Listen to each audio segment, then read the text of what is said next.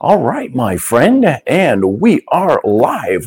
Welcome once again to the next episode here, the Red Delta Project podcast, live feed Q&A here on the RDP YouTube channel, where we are simplifying fitness by taking a fundamental approach to diet and exercise, helping you to be fit and live free. I'm Matt Schifferly, and today's topic is all about building more muscle and strength with weighted calisthenics. This is part 2 in a 3-part series on using the basic disciplines of grind style calisthenics, progressive calisthenics, weighted calisthenics, suspension calisthenics to help you transcend to higher levels of strength and muscle with more efficient approaches.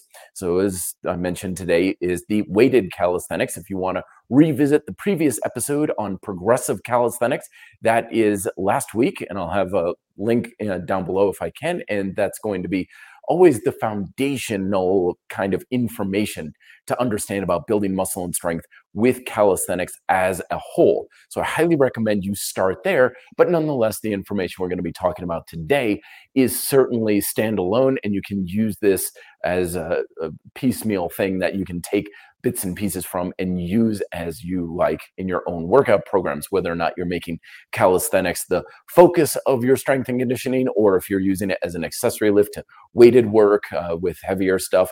This is all going to be kind of a tips and tricks kind of idea, and you use it to the best of your ability. Now, one of the reasons why I like weighted calisthenics is because in many ways, I do firmly believe that for many people, it's going to be the simplest, most direct, and most efficient way at building muscle, period. I'm not talking about just building muscle with calisthenics. I'm saying one of the best, most direct ways of building muscle and strength at all. And there are several reasons for this. The first of which is that I've personally observed with training clients for over 20 years now and myself that there's pros and cons to using external load versus your body weight. Now, with your body weight, I personally have long found that it's so much easier for me to push my muscles to a much higher level of both intensity and fatigue. So I can build strength and muscle. And the more you can do that, the more effective your workouts are going to be. And the downside to that, though, is when you're using exclusively your body weight, like with progressive calisthenics, you're, of course, adjusting the difficulty or the resistance of the exercise with your technique. So not only are you developing strength, you also have to develop things like coordination, tension control to a higher degree, skill, if you will, the skillful aspects of strength training, which is good. We definitely need to have that if we want to build muscle and strength. However, a lot of times people kind of get caught up on the rocks, if you will, in the shallows, where they're trying to build more muscle and strength with their legs or their upper body and stuff, but they don't have the scapular control. They don't have the hip control. And so their lack of skill is in some of the more advanced techniques is kind of holding them back. Now, when we're using exercises that are much more external load, think of classic free weights, weight machines, things like that. Now it's a lot easier on a technical level because you're using very, very basic techniques, horizontal push pull. You're not doing unilateral stuff. You oftentimes have benches and supports, kind of keeping your body stable and stuff, so you don't have to have as much stability on your own part and things like that. So that makes it a lot easier on a technical level, but having a lot more external load is oftentimes just harder on the body. And this has certainly been my case where I would get like underneath a bar for a bench press, and I would knock out a set of bench presses and be like, okay, yeah, that felt really hard. Like my nervous system and my joints and everything felt like I really pushed it. But at the same time, I was able to get 20 repetitions. And if you can do 20 reps, that's still considered fairly light levels of resistance. It's not that much intensity. So if you really want to push yourself, you need to push the loads up much higher. And that can be, again, a lot more of a liability on the stress on your body as a whole. And what weighted calisthenics does is it keeps you with the basic fundamental low, relatively low skill type of techniques, horizontal push, pull, dips, that sort of thing. So the technical demand isn't really that high, but you're using primarily your body weight. So you're taking exercises that are already fairly challenging, and you're supplementing the weight of your body with an external load. So you're really able to easily push that resistance to a very high level. And things now like 5x5 and doubles and triples and stuff like that become much more accessible. But at the same time, it's not so much external load that it's super hard on the body. And so that's why I really do believe that for many people, the whole weighted calisthenics thing is a great way to build muscle and strength as a primary choice, period. Okay, so I hope I'm kind of selling you on this a little bit. And don't get too dogmatic about it, too. Sometimes people in the calisthenics world will look at it and be like, oh, that's not real body weight training. That's actually weightlifting. Or sometimes weightlifters will be like, that's not real weightlifting. That's body weight training stuff. Don't worry about what category you put it into. A lot of times people base their training recommendations, what exercises they're using and stuff, off of what dogmatic box or labels they put on exercise, which is usually not the smartest way to go about deciding whether or not something is appropriate for you. Because now you're basing what you're doing on a label rather than what it's actually doing for your body, which is what it should be. We do the same thing with diet too. I was all about the whole low fat craze and stuff back in the 90s and the early 2000s and stuff. And I would eat anything as long as it said low fat or fat free on the label. You could have made black tar heroin fat free, and I'd be like, great, that means it's healthy. And I'm eating it not because it's good for me or because I really need it to satisfy my appetites or because I really actually truly want it. I'm eating it purely because of what's on a label. And then at the same time, I'm shunning things that would have been very good for me and very helpful and things I actually wanted. And I'm not eating it purely just because of a label. So don't get caught up too much on the labels here, my friends. When we base things off labels, we just simply limit our decision-making ability. And then we also are very much at the manipulation of companies and corporations. Because basically they're like, great, we just need to put a certain thing on the label or call it a certain thing, and we'll have people doing this regardless of whether or not they really should be.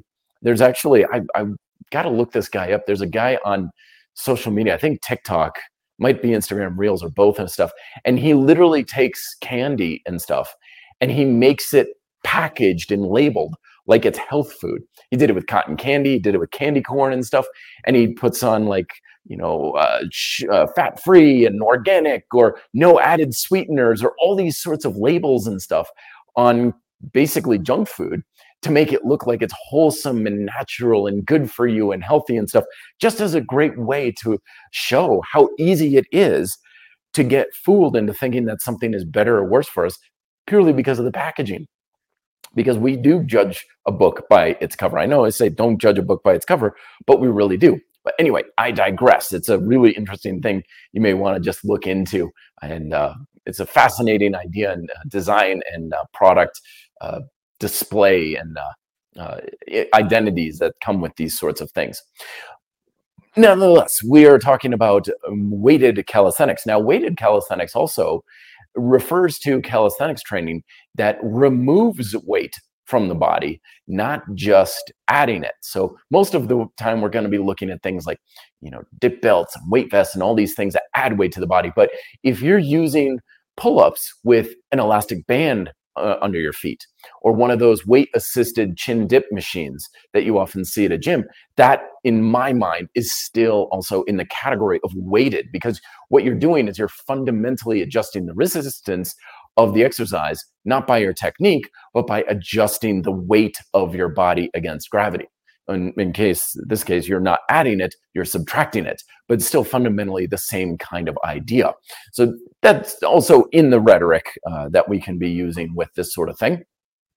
And more importantly, when it comes to the weighted types of calisthenics, we're going to be talking about programming, we're going to be talking about equipment, we're going to be talking about ways to prevent injury, because it is also one of the more injury-prone styles of calisthenics training out there. So we need to make sure we're addressing things in the right attitude to prevent particularly the golfer's elbow, tennis elbow that can be so strong and prevalent out there as well. So we'll get to your questions a little bit and see where this conversation takes us. I know I'm starting a little bit early, but let's see what we can do for some things. Fatih Mert is coming on saying, hey, Matt, good days. Sometimes it really gets hard to start training. Do you ever feel unmotivated? And how do you handle this situation when you feel so? Absolutely. So motivation is one of those things that to a degree the gurus on social media have got right. Yes, it comes and goes. It ebbs and flows to a degree. However, motivation is incredibly important in our training. We don't want to go to that point where we're thinking, oh, I don't need motivation. I just need to force myself to do things. It's not a good idea. And nobody's really forcing us to do this whole diet and exercise thing for the most part. So that means that the only fuel we have that's pushing us in order to take action is our own motivation. So if you have no motivation, you have none of that emotional drive. It's incredibly important. So it's a very good question that you're asking, because motivation is something we want to protect. Now, do we ever lose motivation? Do I ever not feel motivated? Absolutely. For sure. Happens quite frequently. I just had a real hard Wednesday this past week. I put in a 16, almost a 17-hour workday, finishing up my latest book, which will be released, by the way, shameless plug, on November 19th. The working title is Be Fit, Live Free. It's kind of the magnum opus of everything for the Red Delta Project. The announcement of where you can pre-order that will be coming out shortly. But anyway, really, really, really long, hard work day. And as a result, I just drove myself into the ground. And even now, I'm still exhausted. I just feel like I could sleep all day. I'm so tired. I don't know if I'm coming down with something or what, but my motivation right now is really, really low. And so what do I do? Well, thankfully, I have adaptive approaches. I've been using adaptive diet and exercise habits for several years now. And so if I'm not motivated to do something, I just don't do it. It's that simple. I don't want to work out today, so I don't work out. If I'm really tired and there's a part of me that's like, yeah, but I kind of just want to get the blood flowing a little bit, I want to get a light pump. Okay, then I'll just do a little bit of exercise that gets things moving. I had a push and pull workout today where I just basically had some suspension, like chest flies and some dips and things like that. It wasn't too much, just a couple of quick sets. And I was like, all right, that's about all the energy I have for today, but it felt good to do it. So it's not a question so much of, are we motivated? It's just, do we have enough motivation for a certain amount of work? And if we have less motivation, we just do less work, or you can skip. I'm always telling people, like, look, I'm all about skipping a workout. If you wake up one day and you are just like, I really don't want to be training today. It's crappy weather out. I feel like crap. I didn't sleep well. My joints hurt and everything. Yeah, great. If you feel like I'm going to get a good night's sleep tonight, I'm going to eat well, and tomorrow I'm going to feel better, then by all means, work out tomorrow, because you're going to create a much stronger stimulus putting your workout off than forcing yourself to go through it right now. And yeah, there's also that idea that if you start working out and you start moving a little bit, maybe the blood will get flowing and then you feel a little bit better. So give yourself the chance. I'm all about that. But yeah, if you're not motivated, don't work out. Don't do the thing, because you probably won't. If you're like, oh, I really should do it, at least that means you're motivated to some degree to do it. So maybe just downshift it a little bit, focus on a couple of key exercises for a couple sets, and you're done. Micro workout that stuff. But if you're really unmotivated, just don't do it. And then you can come back to it when you are motivated. That's generally the best advice I can give you on exactly that sort of thing. Federico is coming on. Good to see you, my friend. Saying, hey, Matt, have you tried doing strength and later hypertrophy mesocycles? If so, how did it go for you? I like to kind of keep things a little bit more on a periodization within the same workout kind of deal. My grind style calisthenics, a lot of my micro workouts that I post on the YouTube channel here, a lot of what I do has a strength cycle and a hypertrophy cycle in the same workout. The more traditional periodization plans where you have macro cycles, mesocycles, where you're spending several weeks in a training block, I always had a hard time with this, because my motivation to do different things would always be ebbing and flowing. My lifestyle is extremely unstable, I guess you could say. Like, case in point, my workday on Wednesday, I'm exhausted now. I may be for several more days. I'm just not really up to snuff. So I like to adjust and adapt my training according to my circumstances on a day-to-day basis. For me to say, okay, this is how I'm going to train for the next 6 weeks or 3 weeks or whatever, it doesn't quite fit for me. And I don't think it's really all that necessary for most people. A lot of times when it comes to periodization plans, what you're looking at is something for athletes, basing it around competitions, basing it around seasonal types of training. And this is how you train in the off season and preseason and in season and things like that. But in my humble opinion, most people, they just don't need it. Some people like to do it. They're like, okay, I'm going heavy for the next 6 weeks and then I'm going to shift and stuff. And if you prefer it, then that's certainly reason enough to do it.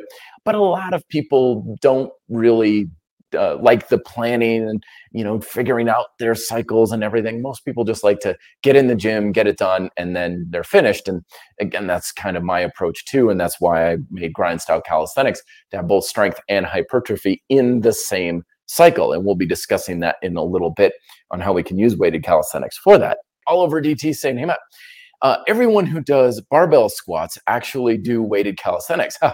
What do you think of the most poorly performed weighted calisthenics exercise? Yeah, and that's exactly what I was talking about with labels. A lot of times when it comes to weighted calisthenics, people are like, so are weighted back squats or front squats, like, is that weighted calisthenics? And that's like, again, I'm kind of like, sure, put it in the powerlifting category, put it in the weightlifting category, put in the calisthenics, weighted calisthenics, whatever, it doesn't really matter. Usually I kind of err that's more on weightlifting, just because, again, the weight's not so much supplemental. It's the primary mode for your resistance, but so what? Who cares? It's like, if you can really rock it and get a lot out of it, then it's good for you. But he's asking, what do you think most poorly performed weighted calisthenics exercise? I would say weighted pull-ups and dips, which is usually one of the most effective ways to go about it if you know how to do it. But the shoulder stability is horrible in most people, myself included. Much of the time, I think back on what I must have looked like doing weighted dips and pull-ups and stuff, and I'm just kind of like, oh boy, thank gosh no one had smartphone cameras at that time, because I'm sure they were ugly as sin.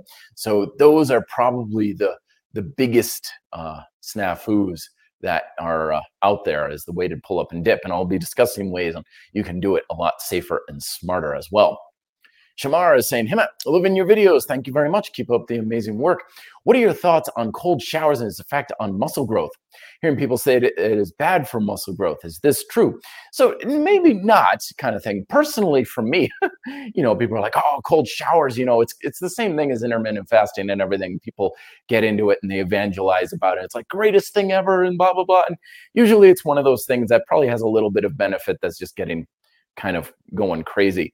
Personally, for me, I always tell people, like, dude, I grew up in like northern Vermont, from 45 minutes from the Canadian border. I spent most of my young life until I moved here to Denver, which has much more temperate winters, freezing my ass off every single day. Like, why in the world am I going to go take a cold shower? I've been cold and freezing and frostbitten most of my life because it's called going outside. I don't need a cold shower. But we are talking about cold in general. It's not about the shower, it's about the cold. And one of the benefits of it is that when we subject ourselves to cold, that helps to stem off the inflammatory response to training. So if you need to recover faster, like an athlete or something, great, that's good. But there does seem to be a correlation between that inflammatory response to training and the stimulus for hypertrophy. Excuse me.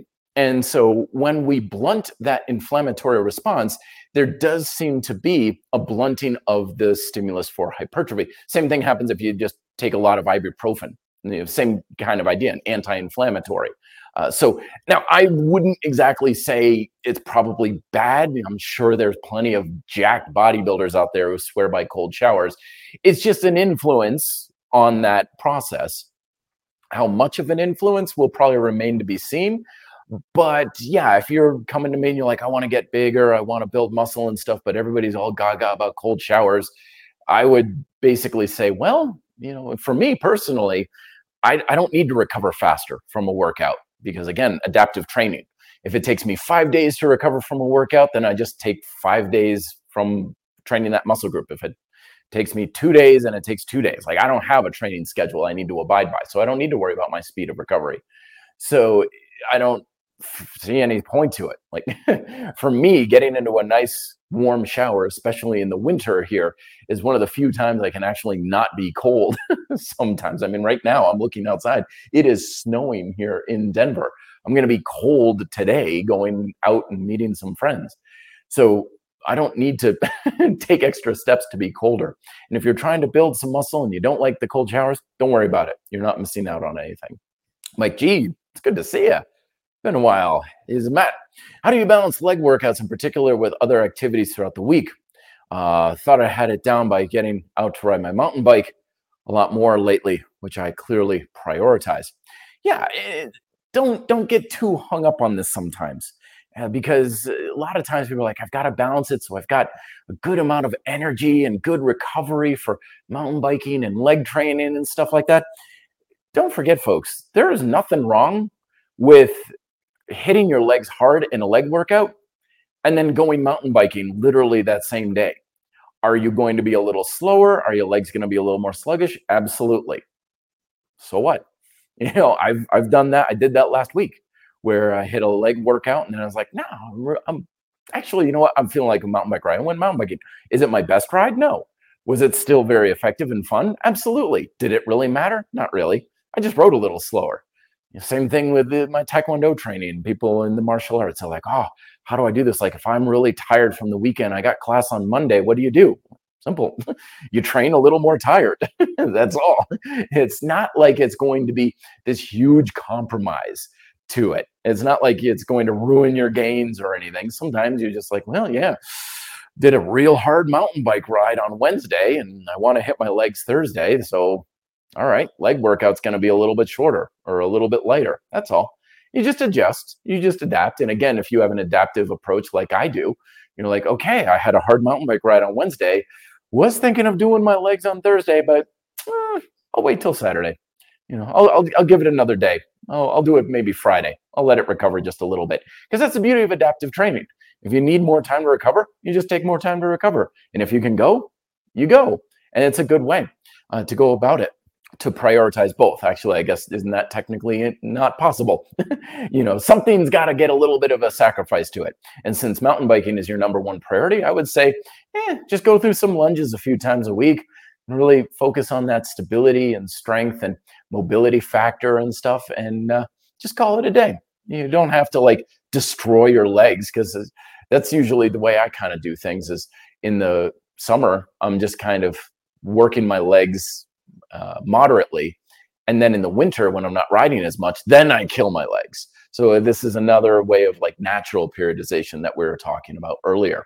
Federico saying, hope you get back on track, Matt. I've been very happy to read your new book.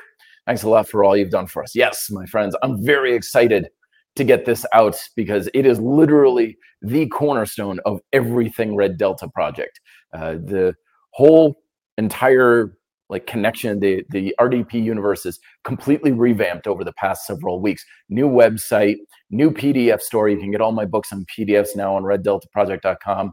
New newsletters, new podcast directory that I'm using to get this out sooner, faster, and better audio quality. New equipment. I mean, I'm revamping everything, because once this book hits the shelves, I guess no one goes to a bookstore anymore. But once this sucker is out, it's game on, and everything about RDP is going to go up to crank it up to 11, and then we're ripping off the knob.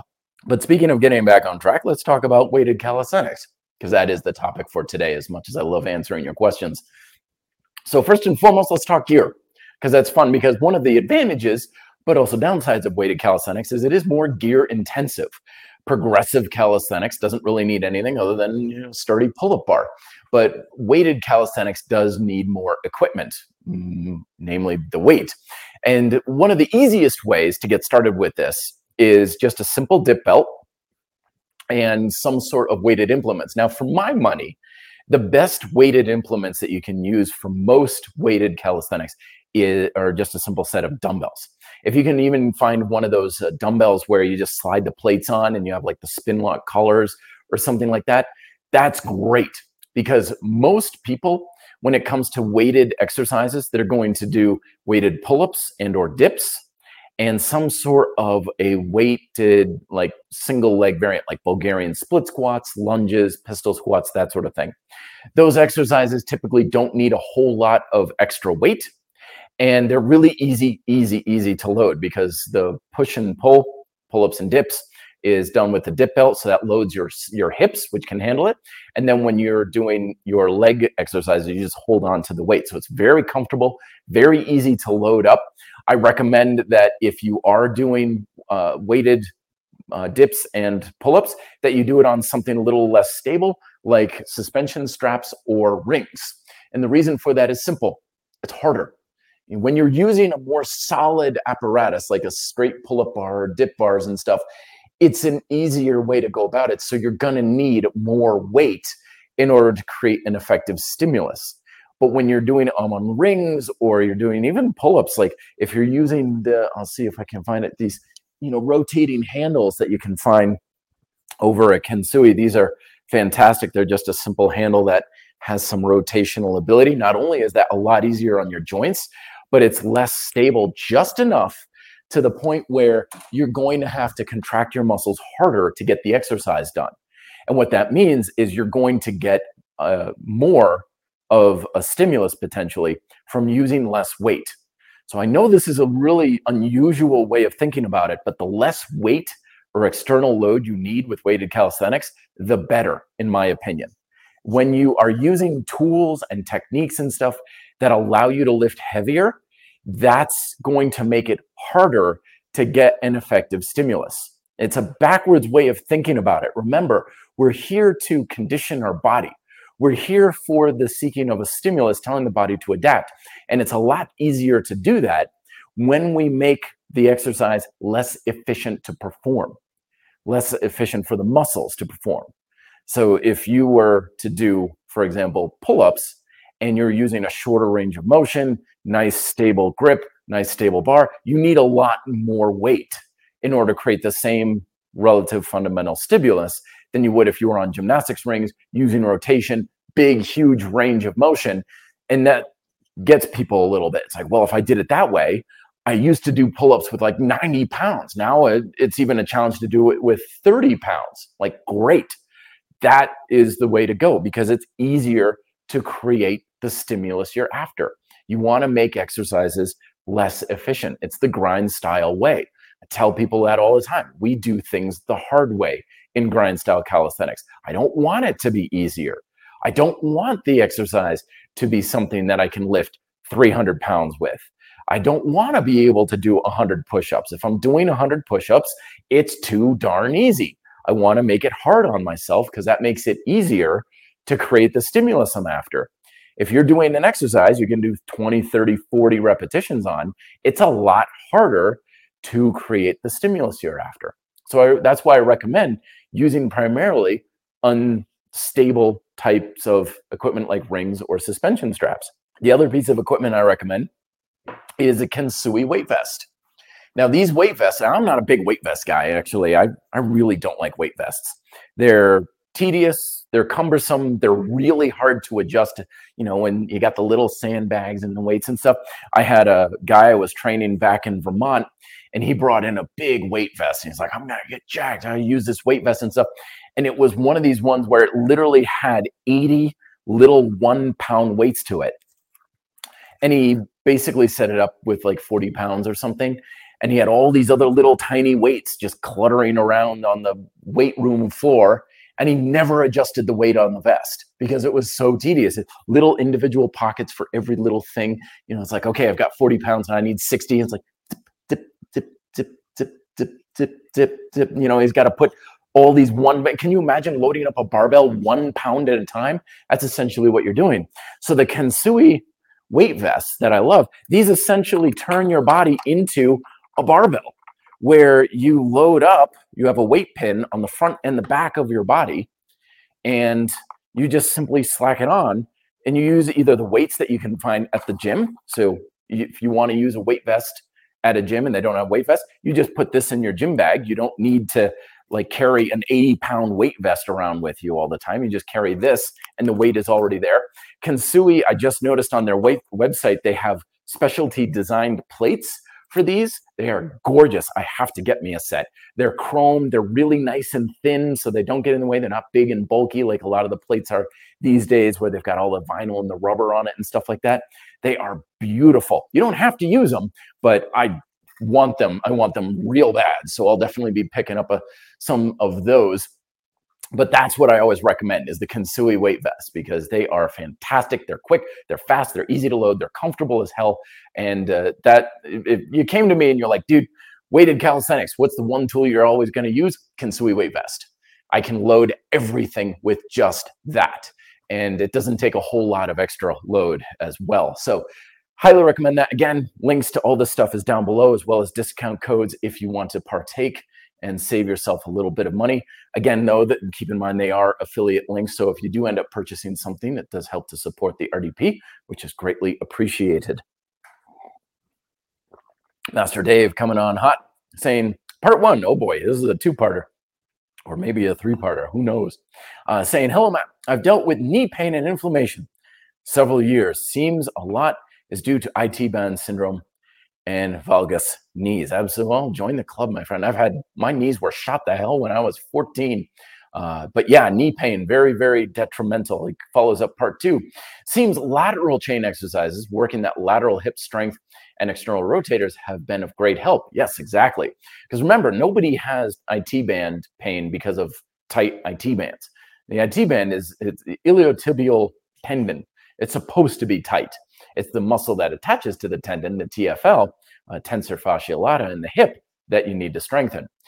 Anyway, working lateral hip strength and external rotators have been of great help. Also engaging the glutes more with bands during squats. Any thoughts on this? You're totally on the right track, my friend. 100%, exactly.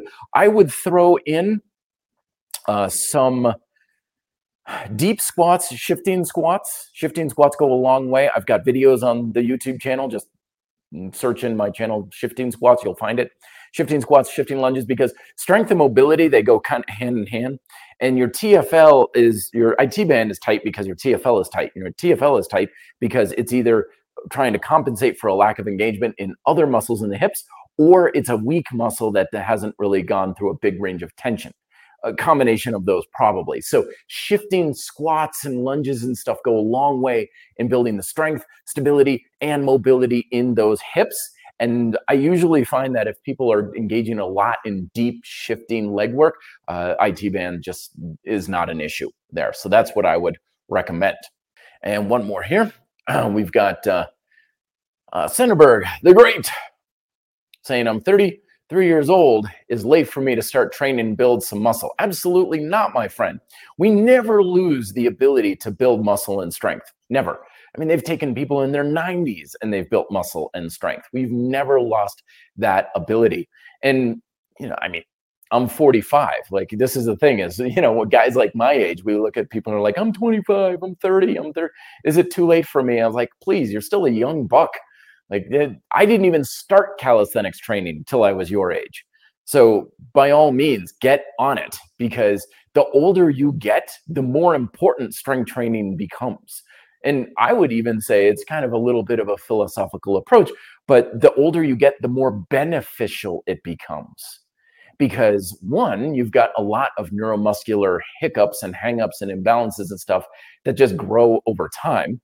A lot of times people are like in their 40s, 50s, 30s sometimes, and like, my knees hurt, my IT band hurts, my this hurts, my that hurts. It's like, yeah, that's because of how you've been using those muscles for the past 20 years, right? It's not something that comes up just immediately in the past 6 weeks or so. So you want to be training for that purpose.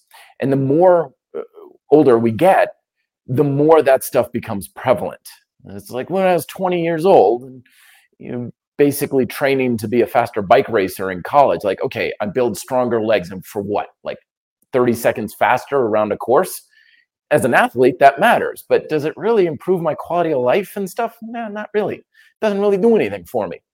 But when you get older and you're like, I can still squat without knee pain. I can still go for a run. I can still be on my feet all day and not have a sore lower back. I have a good posture. I look good in a shirt. And especially, and again, when I get to be my age, like I'm 45, I've got abs and I've got a good physique. Believe me, there's a lot of my peers who do not have a decent physique at 45.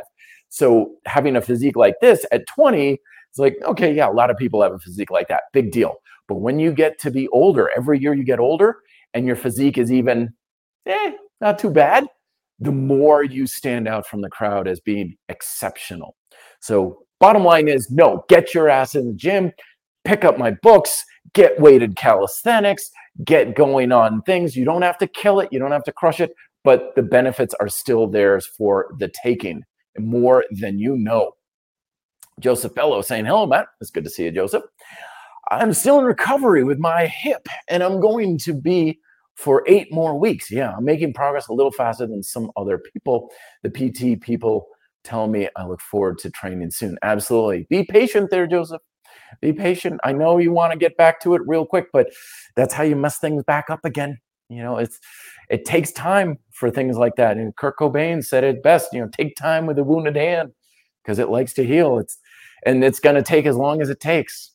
Sometimes people are like, I should be healed by now. It's like, yeah, if it takes 8 weeks, takes 8 weeks, takes 8 months, takes 8 months, takes 8 days, hopefully. But it's definitely something that you want to be taking your time with. Lift to Perform saying, hello, Matt. What are your thoughts about banning sumo deadlift in lifting competitions? Is sumo really that easy and is labeled cheating compared to conventional deadlift?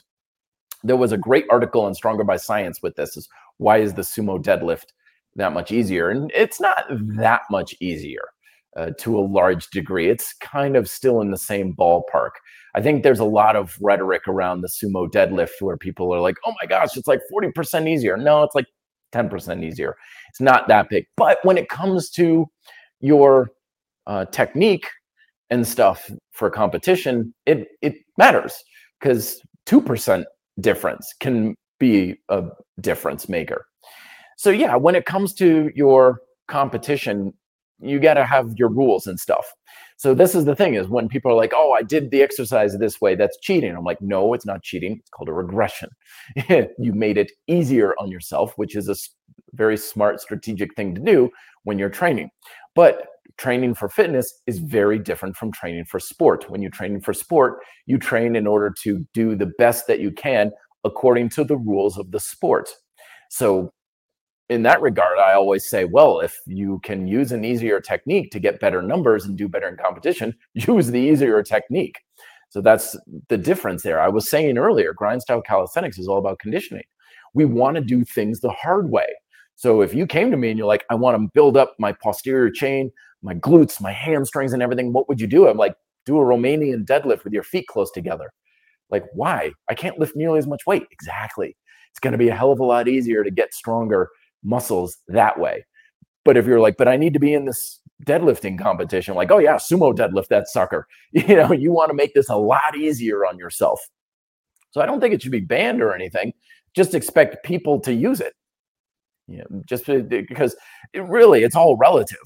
When people are like, oh, I'm doing push-ups like this, I'm like, stop doing them the easy way. What do you mean doing it? Well, you're using both arms. Stop doing them with both arms like that kind of thing. It's always about what technique is allowed by the sport, the rules and the governing body of the sport. And if they make rules to make it harder, then great. And if not, then use the easy technique. But it's not something that's like cheating or anything. Because you don't get trophies for working harder in sports. That was a lesson I learned real hard as a bike racer initially, because I was always about grinding out my gears, really high gear. I'd go up the hill and I'd be like 50 RPMs and people are like, what are you doing? I'm like, I'm really working my quads. I'm really working. And they're like, stop. You're going to burn out your legs and then you're going to go slower. So I had to learn to spin up hills and draft people and things like that, which is completely opposite of what I was riding my bike for when it came to fitness. So they were like, you do things as easily as possible in sport to get the best possible score. But when you're going with fitness, you do things as hard as possible to get the best possible stimulus. And that's what the weighted calisthenics is all about. I mean, think about it. If you're like, let's do a push-up competition, but you've got to wear 50 pounds. I'm like, dude, with 50 pounds, I'm going to do poorly in the competition. Yeah, but you're going to get stronger than with the conventional push-up because you're adding resistance. Mr. Pink. How do jack prisoners build muscle on 50 grams of protein, 3 steak trays of mostly carbs? Well, it depends on what you're looking at. I mean, there's a lot of, people behind bars are training this way and eating this way and stuff. We don't know. We don't know what they're doing because it's different for every penal institution. It's different for all the regulations out there.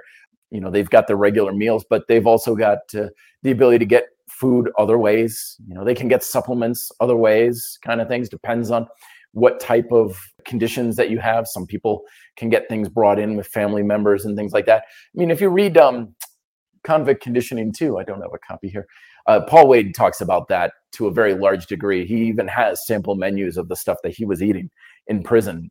I look at that and I'm like, dude, if more Americans ate like this, we would be a much healthier nation because these meals all seem very well balanced. They all seem great versus the guy who's like, oh, I forgot to eat today. And, oh, what'd you have for breakfast? Oh, Snickers bar kind of thing. Yes. They're eating a lot better than we think, which they should. I mean, when you're in a penal institution, your meals are regulated. They have to conform to a lot of things. But yeah, I think they're eating a lot better than most of us think in many cases. And that, again, that's not to say that those 3 meals that they're getting is all they're eating. Strong and conditioned.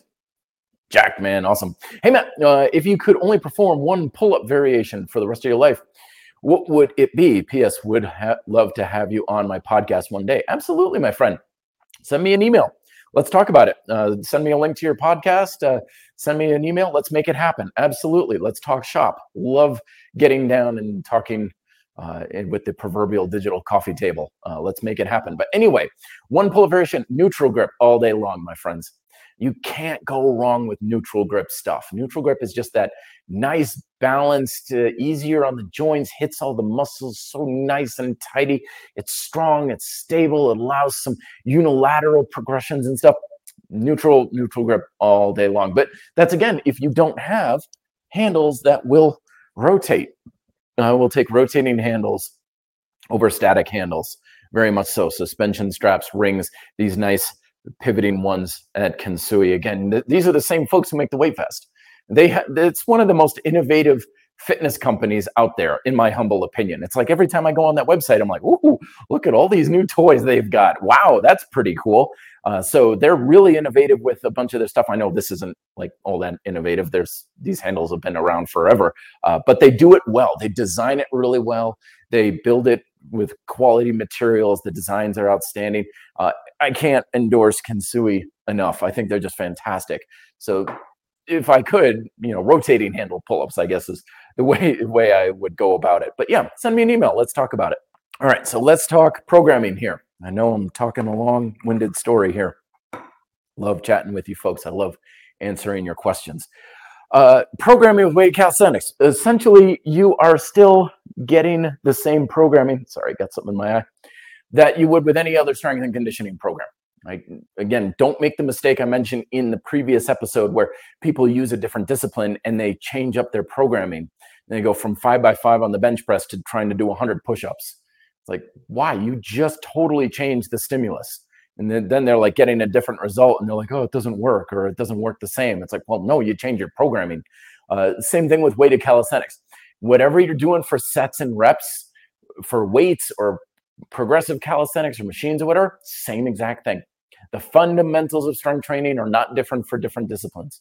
So it's the same sort of thing. If you're going with 5x5 or you're keeping the reps low and the intensity high to build strength, same thing here. Or if you're going with lighter weight and higher reps for more stamina and endurance, same thing. You're trying to build muscle, burn out the muscle, exactly same thing. Nothing is different. But keep in mind, and this is the biggest lesson I can ever give you when it comes to weighted calisthenics, is that never forget that the point of weighted calisthenics is not to lift more weight. The point is to basically challenge your muscles to work progressively harder over time. You're just using a different tool to do that. And so the way I usually approach weighted calisthenics is still use relatively hard techniques when it comes to the calisthenics you're doing. So I was mentioning unstable handles for pull-ups, keep things fairly narrow. So I'm still doing push-ups with a fairly narrow hand position. Why? Because it's harder. So I don't need nearly as much weight, using dips on rings and suspension straps instead of solid bars. If you're training your legs, do unilateral leg training, split squats, lunges, hover lunges, pistol squats, things of that nature. Because one, you don't need nearly as much weight to load it adequately. And two, it's just easier to get the muscles really working hard. And when it comes to the leg stuff, especially, I usually recommend with the weighted unilateral stuff, have some other point of contact with your body. So the split squats are a good example, Bulgarian split squats. If you're doing pistol squats or hover lunges where the other leg is not on the ground, hold on to something with your hands a little bit. Either a single gymnastics ring or even just putting a hand on a wall or something. Just give a little bit more stability. And that way you can push your muscles all the more harder. Some people have really good stability with their hips and stuff, and that can work very well, but most people, in my opinion, don't. So you're gonna get more out of having a hand on a bar on a rack or something, just something to give you a little bit more control so you can really push those muscles to a higher degree. You know, Wolfie Dragon saying, what happened to the beard? Was hoping to see Viking Matt. No, Viking Matt is he's dead. He and I engaged in mortal combat on the fjords the other day, and he was a pussy. He lost big time. No, I can't grow very much until it starts driving me absolutely crazy. I don't know if it's my facial structure or whatnot, but once my beard grows out to a certain degree, you know how during COVID and we had the masks on? Well, imagine wearing a mask with itchy wool on the inside and itching powder. Well, that's basically what it feels like 24/7. And I can't even concentrate on stuff. Like I'm in Taekwondo and I'm like, my face is killing me, my face is killing me, my face is killing me kind of thing. So I'm in a cycle now where I grow it out and then I shave it, and then I grow it out and I shave it. It's like the cycles of the moon. So right now you've got a clean shaven. I had to clean shave it the other day to get the photograph for my book cover. That's why it's clean shaven right now. So again, my new book will be coming out November 19th, but the cover is finished and I'm very excited to get that all out and ready to go. Programming, what else we have? Oh yeah, injury prevention. So with weighted calisthenics, I use it sparingly. I usually don't make it like the bread and butter of what I'm doing, because weighted calisthenics can load and strain joints pretty easily if you're making it as the main thing you do all the time. Now, by all means, use it for several weeks, but mix it up a little bit. One of the advantages of progressive calisthenics is when you're adjusting your technique, you have a lot more of a variety in how forces are going through your body. But when you're always doing weighted pull-ups with the same grip and the same range and the same width and stuff, you're loading things up and it just kind of creates more of that strain and stress on a very consistent, regular way of applying force to your body. And true, and also when you make it the goal of, I got to lift more weights, I got to lift more weights, more weights, more weights, your technique starts to break down, your stability in your shoulders breaks down, and your hips and everything, force is going through your joints a little bit more instead of your muscles because they're not doing the job. And before you know it, you've got some serious tendinosis going on or some aches and pains and stuff. So when it comes to avoiding the injuries, make sure that A, you're still using difficult techniques, so you don't need that much external load. B, use a bit of adaptive training strategies. So don't force yourself to do a certain number of reps or certain number of sets if you are starting to get tired and fatigued from a weighted exercise. You're done, kind of thing. Like today, I did some weighted dips on suspension straps. Like I said, I haven't exactly been feeling myself lately. So I think I got a good 2 sets. And then I jumped up there for a third set and it was like I went down and everything was going, red alert. This doesn't feel very good. Everything feels really tired. It was not a strong set. And I got like 2 reps. I'm like, I'm done. Now I could have kept forcing myself for more, but why? I'm tired. I'm achy. I'm sore. My body doesn't feel very good right now. And usually when we force our body to perform work it doesn't really have the ability to handle, that's when we just get more wear and tear. And it's not very good for your motivation as well. Thomas is saying, hey, Matt, Any advice on golfer's elbow? I got from pulling hanging exercises, please. Exactly. Yeah. Very, very common injury with weighted calisthenics. Calisthenics in general, of course, biggest issue is people just don't engage their back very much. A lot of people do not have good back activation, my friends. Very, very uncommon for people to adequately use their lats when they're doing pull-ups. Never forget that even though an exercise is supposed to use a muscle group, doesn't mean it necessarily is. A lot of times it's because the shoulders are coming up and forward. They're not down and back.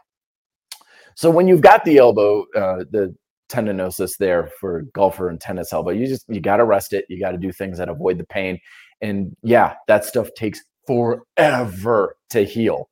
I've known people who've had it for the better part of a year, and they're like, is this ever going to heal? I'm like, yeah, but it takes a long time depending on the severity of it.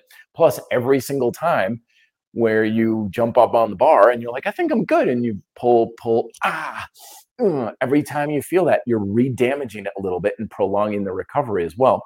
So you got to be prudent about these sorts of things. Don't force these deals when it comes to having a lot of stress on those joints. Let it heal, and make sure we're packing those shoulders down and back big time, very, very strong. When we are doing pull-ups and dips and things, we want to feel like our back is going absolutely nuts. You don't want to feel like it's all in the biceps or the shoulders. You want to feel like your whole back is lit up like a Christmas tree. And if that's not the case, maybe time to regress to an easier exercise and really get a lot of that scapular motion when you're doing your exercises. At the top of a pull-up, shoulders come up, or bottom of a pull-up, shoulders come up, and then you pull up and those shoulders pack down. You can get those shoulders away from the ears as much as possible when you're pulling yourself on up. Ensures the force is going into your back, not the joints. Because always remember, when we've got stress in a joint, usually means a muscle somewhere is not doing its job. Lift to Perform is saying, what about down workouts for people with limited weights, Matt?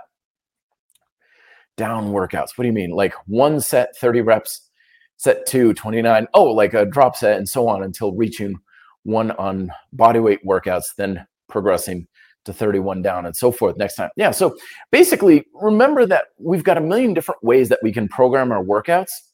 But at the end of the day, a lot of it is just different ways of doing the same thing, which is either pushing the muscles to a high state of fatigue, stimulating hypertrophy, creating a lot of tension in the muscle,